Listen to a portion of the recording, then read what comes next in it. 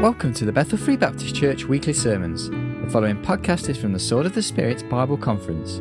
This is the second morning service of Sunday the 24th of February 2013, entitled Impact Your World, and the Bible reading is taken from Ephesians chapter 5 verses 1 and 2. Here's Pastor Lou Guadano.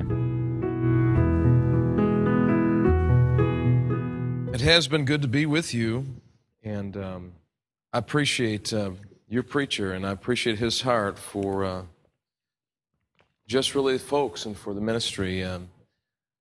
Where's Mrs. Curtis? Is she in here? Mrs. Curtis. She's upstairs. I talked last night about giving those roses to Kim Fook on the platform. Remember I told you about that?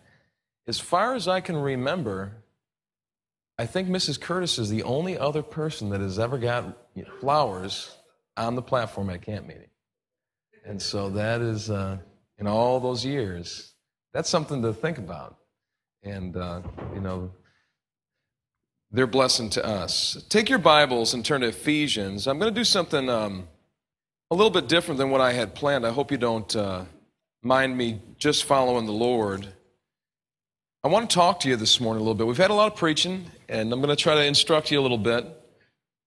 Might get to preaching a little bit as we go through here, but I'm really more concerned about the content this morning and the subject, because in so many ways I see what's happened here at this church and in this conference. I see many parallels to what has happened in our church in really just recent years. Our church is a church almost 30 years old. It was pioneered by my father. And he was a pioneer. I mean, he started with nobody. He preached to just guys at the city mission. He picked up people, the worst of the worst. And the Lord just allowed a church to be built, lives to be transformed. And in some ways, the Lord had moved us from a little bit more of the city to more of a suburban area. And we were the church that was the suburban church, ministering to the country and ministering to the city, but not really ministering so much to even the people in our own city. And there was a change. We kind of hit a plateau, but the change that was brought about in our church really had to do with the next generation. And so this morning I want to talk to you a little bit about that generation. I speak to you really not as a pastor, but that generation, maybe that generation of staff workers, that generation of teenagers, that generation of Sunday school workers. And so I think you should listen really to what the Lord will have for you this morning. Ephesians 5, 1 and 2. Ephesians 5, 1 and 2, the Bible says, "Be ye followers of God as dear children, and walk in love, as Christ also hath loved us, and hath given himself for us an offering and a sacrifice to God for a sweet-smelling savor." We're supposed to be some things. We're supposed to be followers of God. When we're impacting our world, we're trying to get these things squared away, as we've been talking this week, in our own life, in our own home, in even our own body of believers in our local assembly, so that we can reach a world that really needs us. And we've got a job to do. And we want to impact this world. What starts to have, two things that I've realized is the significance of momentum. One is you've got to get the wheels moving, and you've got to start momentum. And I've realized that significance, and I've realized the role in leadership, and I've realized the role of management, and just the workers putting their shoulder to the wheel and getting it moving. Now, we understand God does the work. I'm just trying to give you the practical side of it. God does the work. He builds the church. Nothing can be done without him. I mean, that goes without saying. But you understand, faith without works is dead. We have to do something. We can't just sit by and just hope it happens. We've got to apply ourselves. We've got to put our shoulder to the wheel. And once that gets moving, if you have momentum, like you have this conference, I was encouraging folks, you have something good going here, and you really have something good going here with this conference. It's taken years to get that momentum, to get the wheels rolling, to get things going. And I want to encourage you, keep going, because when you get momentum, it takes so much effort to get that momentum going. And most people don't realize momentum in their ministry more than maybe once or twice in their ministry. So when you have something moving, you want to keep it going. You want to get behind and push and make sure it doesn't stop, because to have to stop and to rebuild and start it all over again. Brother Curtis will tell you, when he came back to England, I know his testimony, and he came back here, he had to try to get that momentum going again. And again, God does the work, but he was beaten down. He'll tell you, it was probably the hardest time in my life. I've heard him say that to me many times. And so don't take for granted what you have. Don't let it stop. And if the Lord tarries, you can do great and mighty things, even in England, in a place where, they really don't love this kind of church. I say that not as someone that is pointing a finger. I come from New York, they are really a Baptist church. We're not talking the Bible Belt. New York is Roman Catholic, heathen. Just, up above us is UB University. They wrote the Humanist, Paul Kurtz wrote the Humanist Manifesto too. I mean, that's where we're at. But the Lord has allowed us to get some momentum and get things moving. So I really want to challenge the young people. It's not really about just the young people. I've had to preface that in recent weeks and recent months at our church, because sometimes we just focus on the young people, and the older folks feel like they're forgotten or that they're useless or their time has come. And then there's a tendency just to say, okay, I did it for a while, you push the cart. And you don't want that. Because you want, those older women need to teach the younger.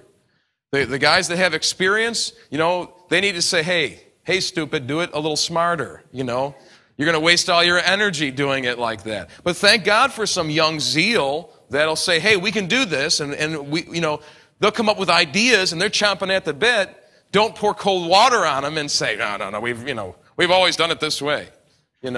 Try to just open your mind a little bit. Don't poo-poo what the Lord has given us. I mean, in the Old Testament, the new temple was built, and those that had lived long enough to see the older temple, the one that was in all its glory, they lived in days, that were amazing days. And then you had, those years of captivity and all of that happened. And then the new temple had been built. It was not like its former glory. But when the new temple was built, all the young people shouted for joy.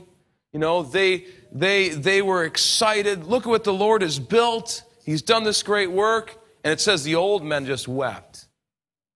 Now that may seem like a good thing. They wept because they remembered how it was back then. And they said, it's not like it used to be. This is nothing like it used to be. And if you're not careful, the older generation can say, it's not like it used to be. It'll never be like it used to be. And that just takes momentum and goes, down. So if you see the young people doing something, encourage them. Or if you feel a certain way, just kind of let them have their moment. You know what I'm saying? Keep those thoughts to yourself. Try to be an encouragement. And that's all for free. That's not in my notes. But something that I noticed, and I just jotted down at the top of my page when I was sitting there, is really, I think, the success in our church when I study leaders. I study great generals. I study great leaders in every form. I study them throughout the Bible. I study their management. I study their techniques, and it's not all in a plan, but I studied Moses. I studied Joshua. I studied these men. These are great leaders. Moses was a great leader. I mean, Moses, him and Elijah are like in a special category. Moses and Elijah. Moses was a great leader. Moses, though, never reached the promised land, right? Now, we know he sinned, and all of that. But I'm telling you, Moses was a great leader. Moses was ready to go in, just like Joshua was ready to go in. Caleb was ready to go in. It wasn't Moses' fault that they wouldn't go in and take the promised land. Moses was a great leader. Joshua, he has success. The Bible says him and Caleb are another spirit, and they are able to take the promised land. And then it's victory after victory. God does all these things. They have some trouble along the way, and we learn a lot of things from that life. But what was the difference between Joshua and Moses? Sometimes in our ministry, I feel like I'm the Joshua coming up behind Moses, who was like the pioneer. My dad's the pioneer. And when I look at me, and I look at my dad, I think I could never do what Dad did. There's no way I could pioneer that work. There's no way I could push that cart, get that thing going. And if you look at Joshua and you look at Moses, really probably Moses was a greater man of God. In a lot of ways, he was a better leader. And you say, well, why didn't he have more success? If you study Joshua and you study Moses, you see different middle management. You see different people underneath. And in Moses' day, Moses had a circle of people around him that really didn't have that can-do attitude. They had an attitude that they were always bucking. They were always causing trouble. They were not united. They were not going around and saying, we can do it to the people. He sends the spies off. What do? 10 come back, and they say, we can't take it. There's all this. But see, when Joshua comes, he's got a whole bunch of different people that are a different spirit. And those middle managers are saying, we can do it, we can do it. And the people get on board with that.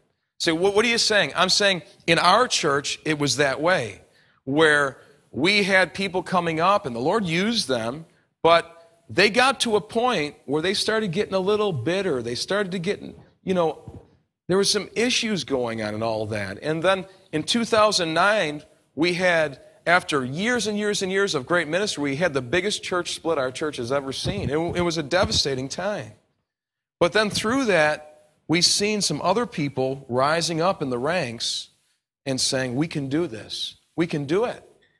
And it was that other generation, those other people that came up, and we're all leaders to a certain extent. We're all managers to a certain extent. But I want to encourage you to rise up. God has a job for you. If the Lord lays something on your heart, I see these flowers up here. I notice this kind of stuff. Most guys don't. I'll tell you that. I'm the guy that comes around and I fix, make it. Usually, we've got a couple ladies in our church. My brother will knock over some of the stuff, and he'll set the pot up there, and it'll be like the wrong way.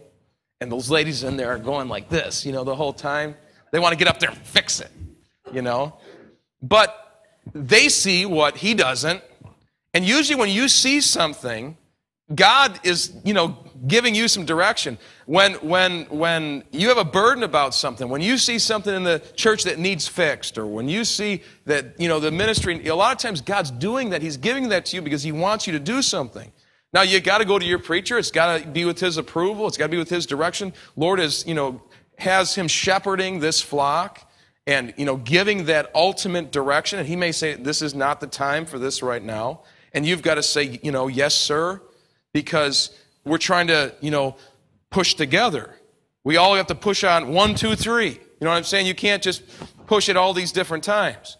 But God has got a purpose for you, and he's got something that he wants you to do. And there's so many things that could be done. I mean, in our church, I was in building. My dad didn't see things in the building that were not good.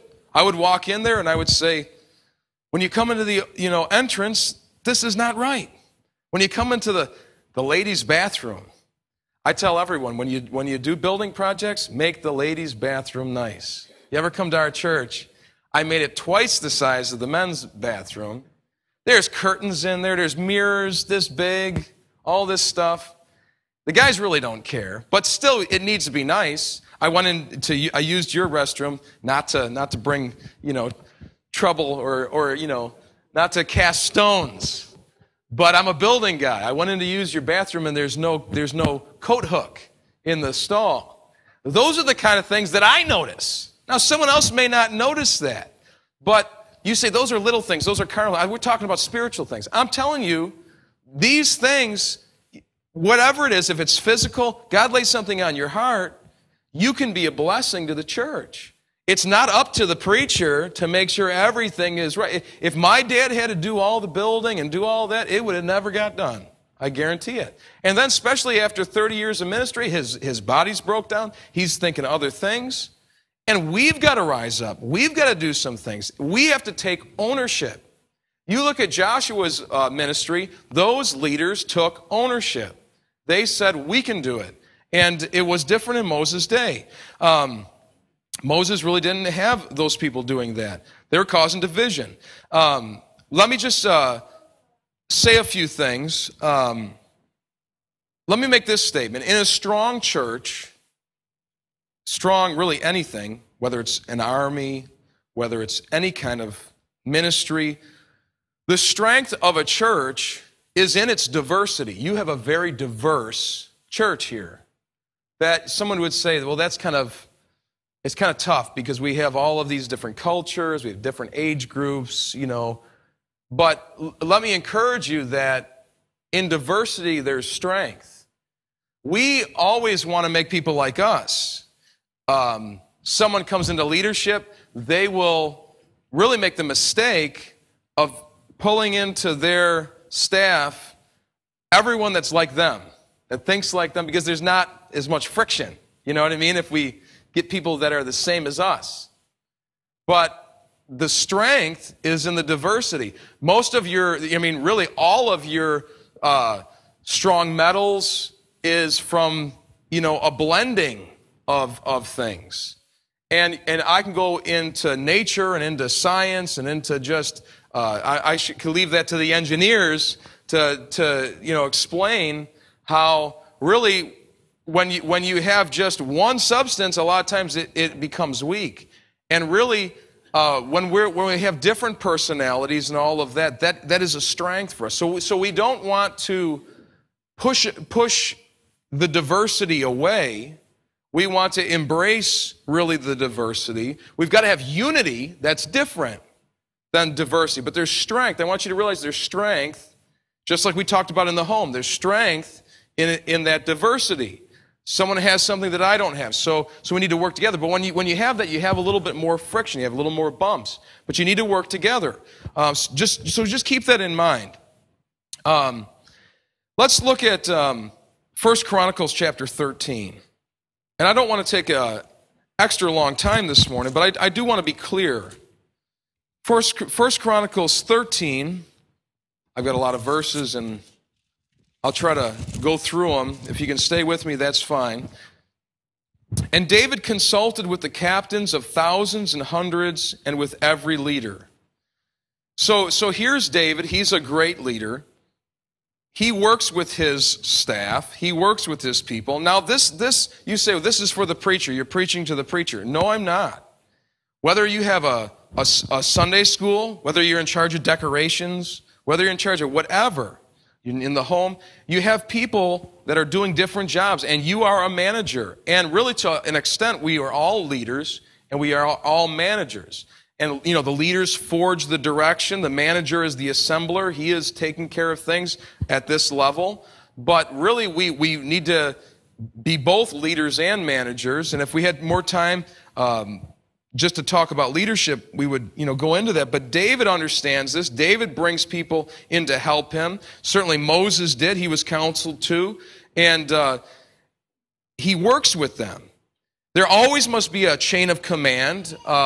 I talked about it the other day where the preacher and the leader shouldn't be like the father. The husband shouldn't be like, I'm in charge, you got to follow me. It's a spirit of I-O. But there has to be the chain of command. There has to be some order to this. God is in, things that have order.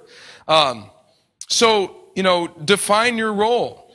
I work with my brother. Now I am in an odd role. Now I'm almost in I'm kind of like, I don't even know what you would call me at this point. I am the associate pastor and the missions director, but 3 years ago, I came in as the intern pastor, and we've never undone that. So my dad, his health is back. He has come back some. He preaches on Sunday, but really I pretty much handle everything. His health is not well.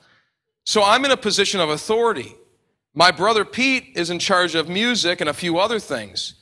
So when I am working with my brother Pete, I'm in charge of him in so many ways. But he's in charge of music, so when I direct the choir, when I do things musically, even though I'm ahead of him in a position over here, I submit myself to him and say, he's in charge of music. What do you want me to do? How do you want me to do this? You know what I'm saying? And it's sometimes we've got to define our role and what we're doing and how we're doing it. Someone has to be in charge, but we shouldn't be like, I'm the guy in charge all the time. But we should, find out who is leading this. There should be some order to this. And you'll have to look to your preacher and all of that for those directions. But as you're leading people, you can be leading a junior church, and you can say, okay, you're going to sweep the floor, and you're going to do this, and you're going to, tell the story, and you're going to read the verse.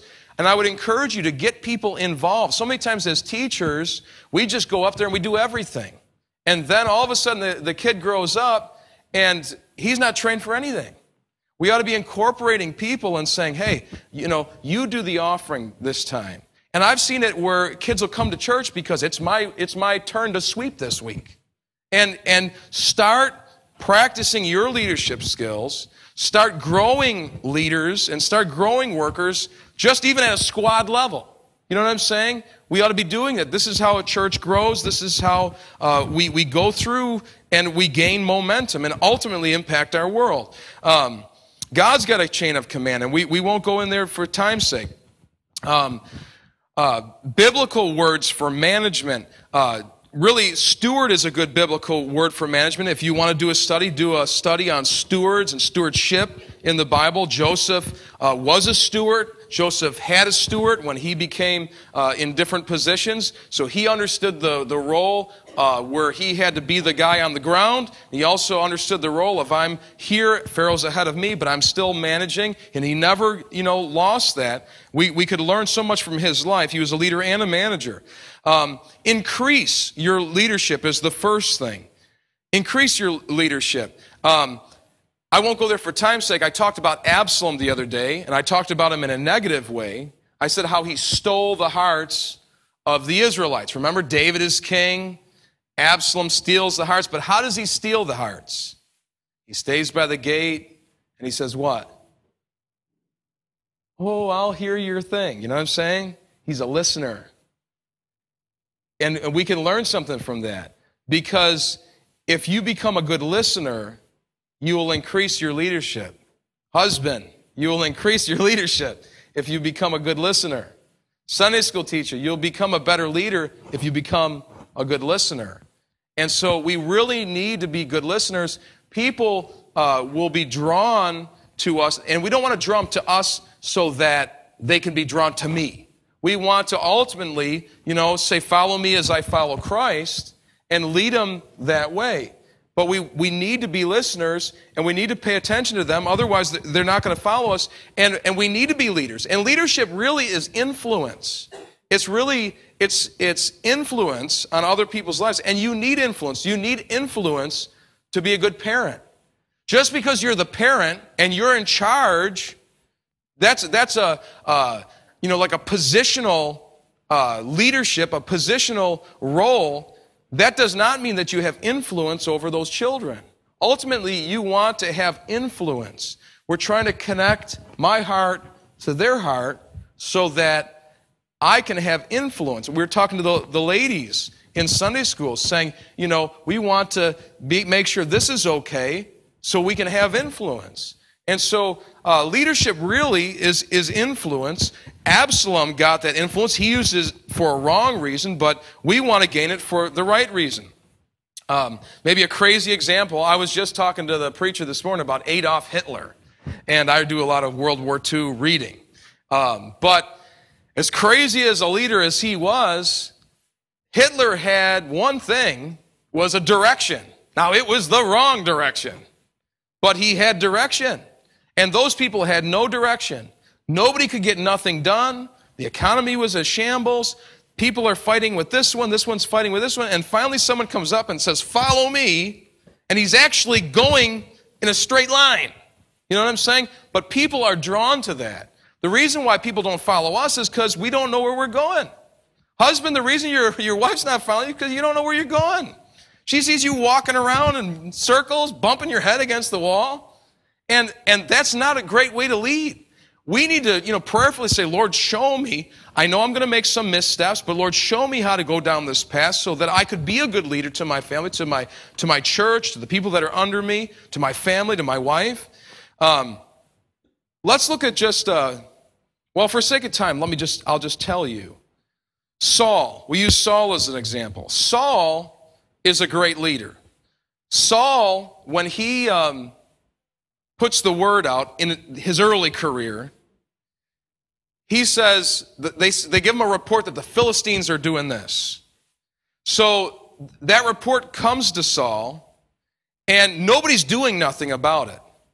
Saul gets filled with rage. He gets filled with really the Lord, and he says, "He that doesn't come after Saul, I'm gonna," he hacks this cow into pieces, and he sends it all over, and he says, "If you don't follow me, we're going to do this to your cattle." You know what I'm saying? And here's this big giant of a man, this really a good leader at that point. And he says, "We're going to go after them, and we're going to take the Philistines." And people see that. 300,000 come from Israel. 30,000 come from Judah. And I mean, it's just like, we've not seen it on this fashion up until this point. People just didn't gather like that. These people were not warriors at that time. This is before David. And they go out to do a battle. And it seems like Saul is leading and people are following. And we see in him a good leader. He's got clear direction. He's got clear vision. It came from God. God's hand was on Saul, and he was doing good. But then something started to happen. We talked about the other night. Envy started happening. He started getting filled with himself, filled with sin. And then all of a sudden we see him doing all this stuff. We raise David up to where he is like over the whole army, and then he's envious of him, so he chops him down to 100 or to 1,000 men. And he says, "Okay, 100 or 1,000," but he chops them way down. And so people are like, "He's a great warrior. David's a great warrior. What is Saul doing?" He's for Saul.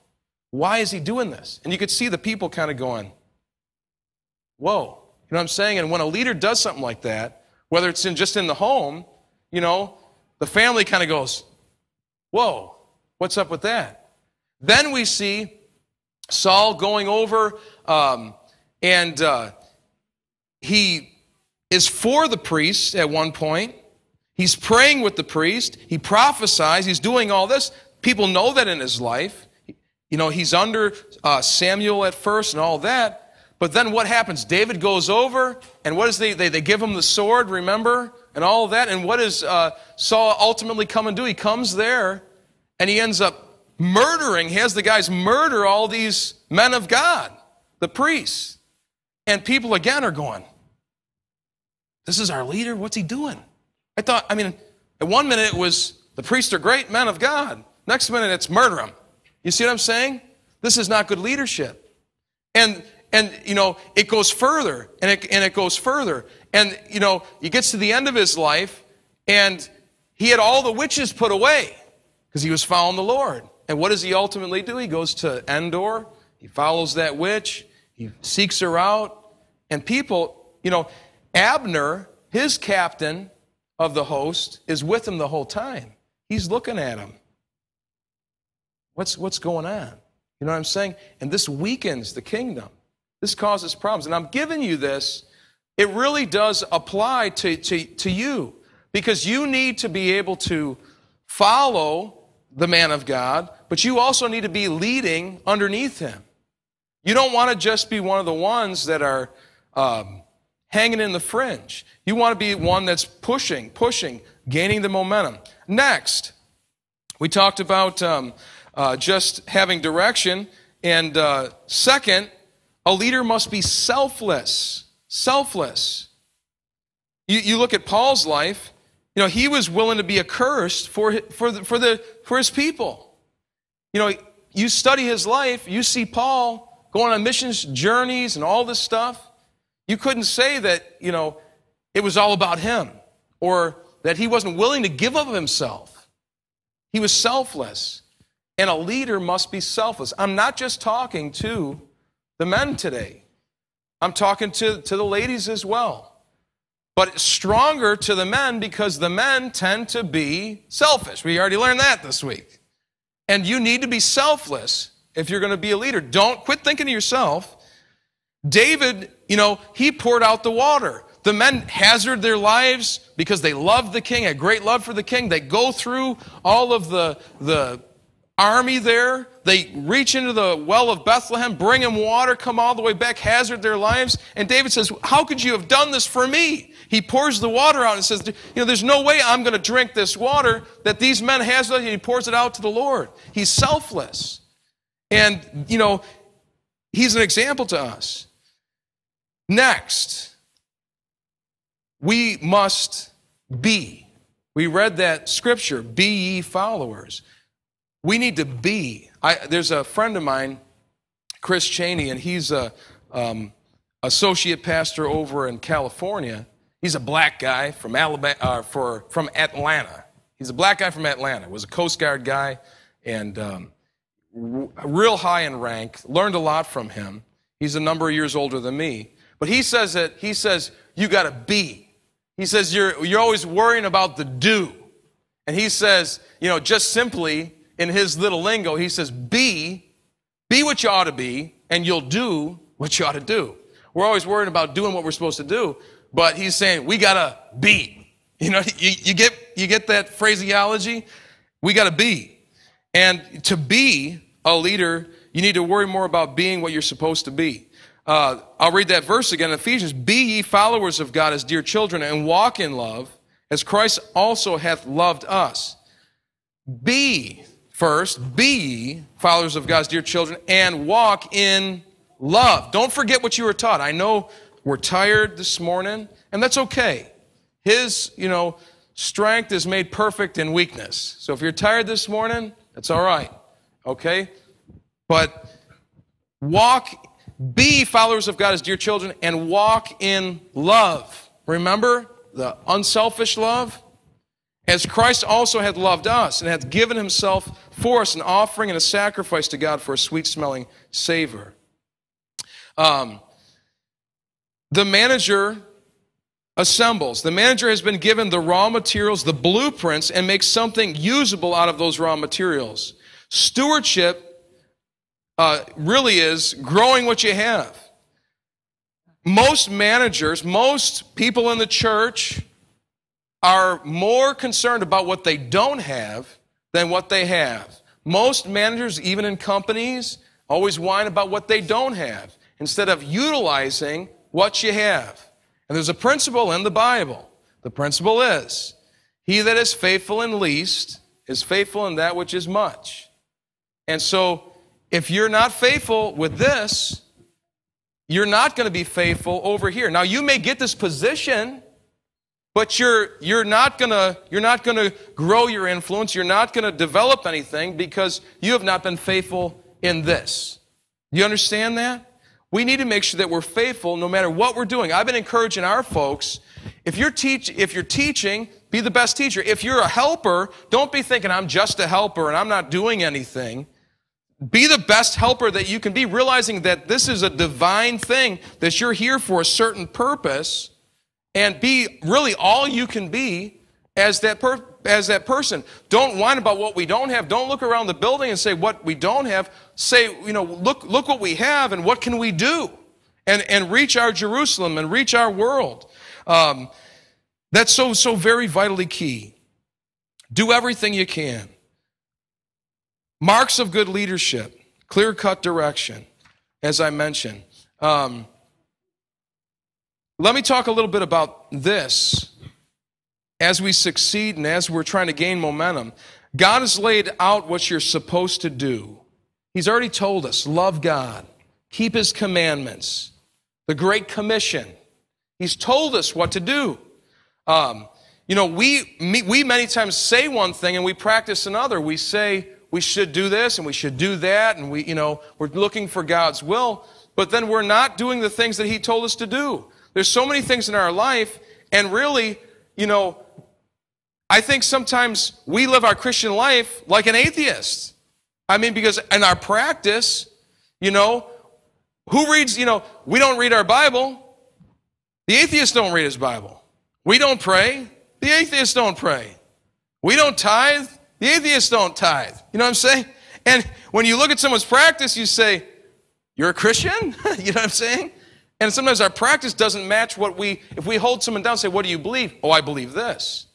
But actions speak louder than words, and we're talking about leadership. There's no leadership like example. We need to be able to just do it. The other thing that we gather is in this thing of momentum, if we're obeying God, we gather a divine synergy. What is that? That is, His yoke is easy, His burden is light. We get in the yoke with Christ. That yoke lays on our shoulders like it used to on the oxen. Christ is here, we're here. When we're pulling with Him, who's doing most of the work? He really is. He's the one. We try to do things our own. We sometimes fight God, and we're trying to go this way. When God's going this way, we wonder why we're not getting anywhere. But if we would just get in the yoke with Christ and say, Lord, I'm just going to follow you one step at a time, you would find that it's not so difficult. He's doing the work. We try to put it on ourselves, and we try to pull the whole thing. We're not going to do it. But you get a supernatural synergy when you're working with Christ. And so don't discount that. I've got so much here to give you, and my heart's full, and I don't want to give you too much. Let me say this.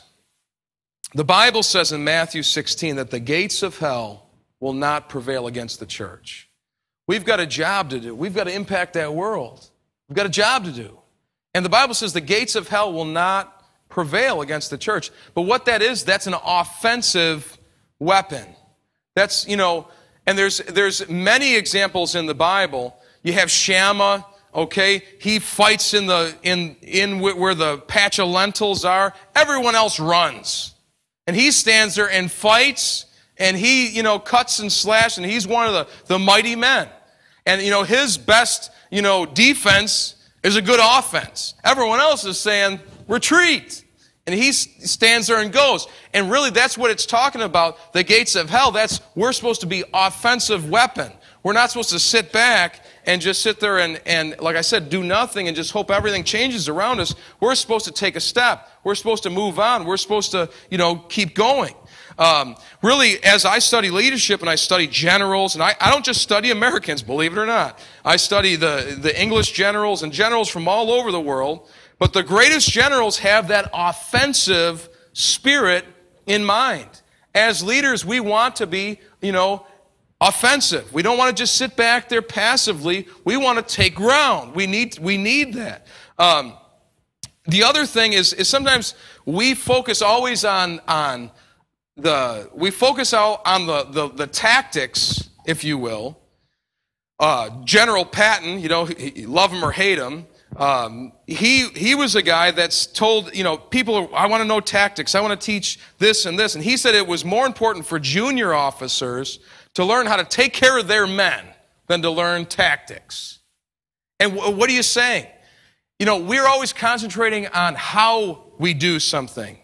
And we need to be concerned with how people are. We talked a lot about loving people. We need to be able to take care of them more than all of this instruction and all of this stuff. That's not a bad thing. We need that too.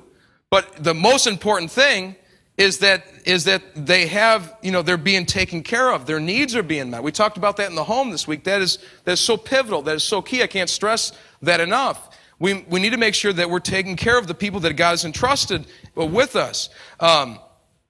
This is another thing that Patton said. He said, because he focused on the human element. He said if a fighting man was tired, hungry, and cold, he was generally a poor soldier. We've got to pay attention to what's going on. In the home, we've got to pay attention on if the wife is overstressed, overworked, tired as can be, she can have the purest heart in the world, she's not going to be real effective. If people in the church, if we got one guy and he's doing everything, you know what I mean? Well, he's a good man, so let's load on more and more. When he's tired, when he's wore out, it doesn't matter where his heart is. I love history. I mean, I love it. I read, I can't tell you, stacks of books. I was at the Smithsonian. The first time that I finally got to go to the big American History Smithsonian in Washington, D.C., I had walked almost 10 miles with my wife, all over the city, all these places, and for some strange reason, we decided to go there last. I roll into there by the end of that thing. Now, I love history. But while I'm walking through that Smithsonian, I'm looking at this stuff, and I'm going, get me out of here. I could care less about this. This is, oh, yeah, great. That's nice. Oh, honey, look at this. Oh, that's great. When are we going back to the hotel? You know what I'm saying? That's what happens. So we've got to guard against that. We've got to make sure that we are renewing ourselves, that we are in the book, that we're refreshed. And we need to even physically sometimes make sure we go to sleep. Again, that's just a practical thing. I know in America, most Americans, they're more worried about setting their alarm in the morning. And I say, you probably ought to set an alarm to go to bed at night, and you would do better.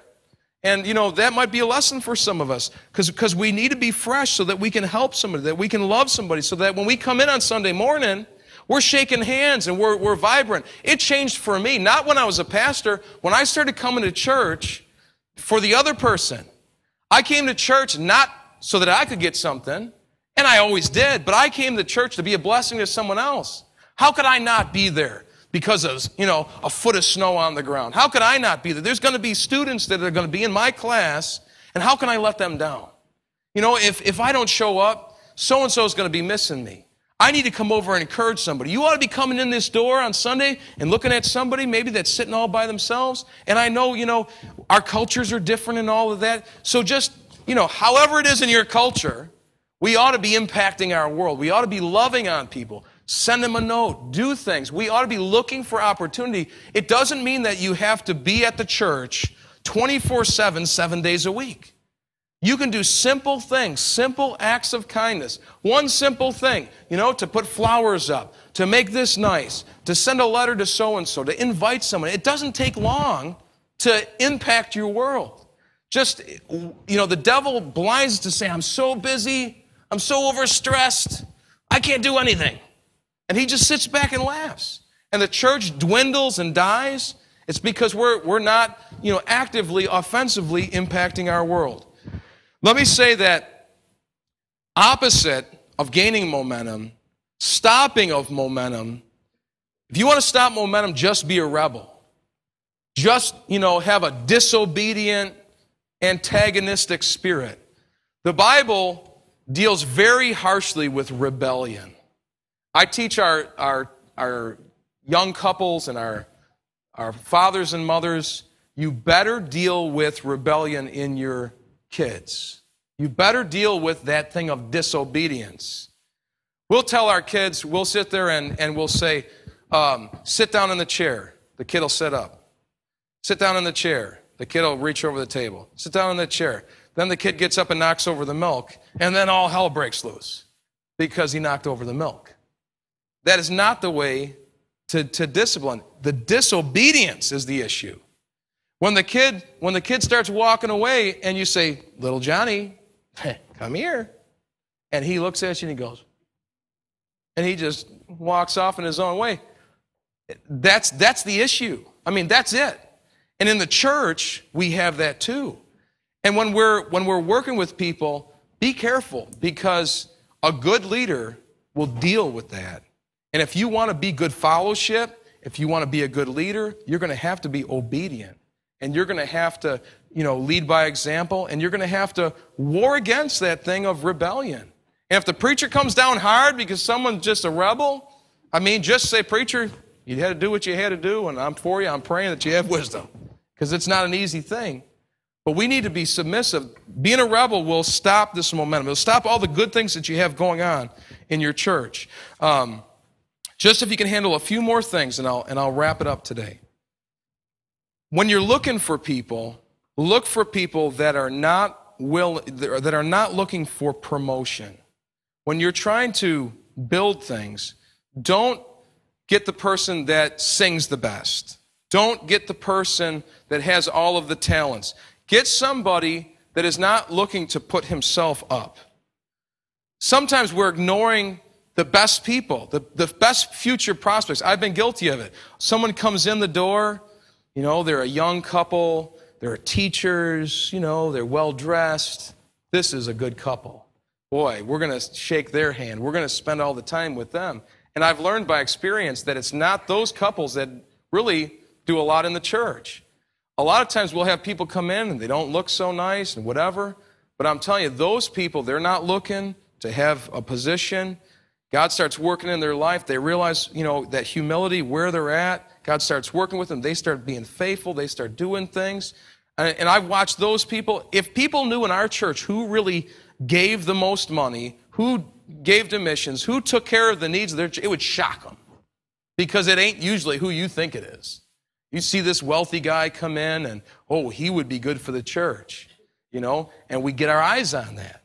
And we need to be, whether we're teaching somebody in Sunday school, whether we're in the church shaking hands, you better look out for that person that you don't think. It was already talked about this week, the guy that you didn't think was going to get right. And God does that to me, brother, all the time. Shocks me. I would have never thought it was that guy, And so be careful of that. It's a lesson to us all.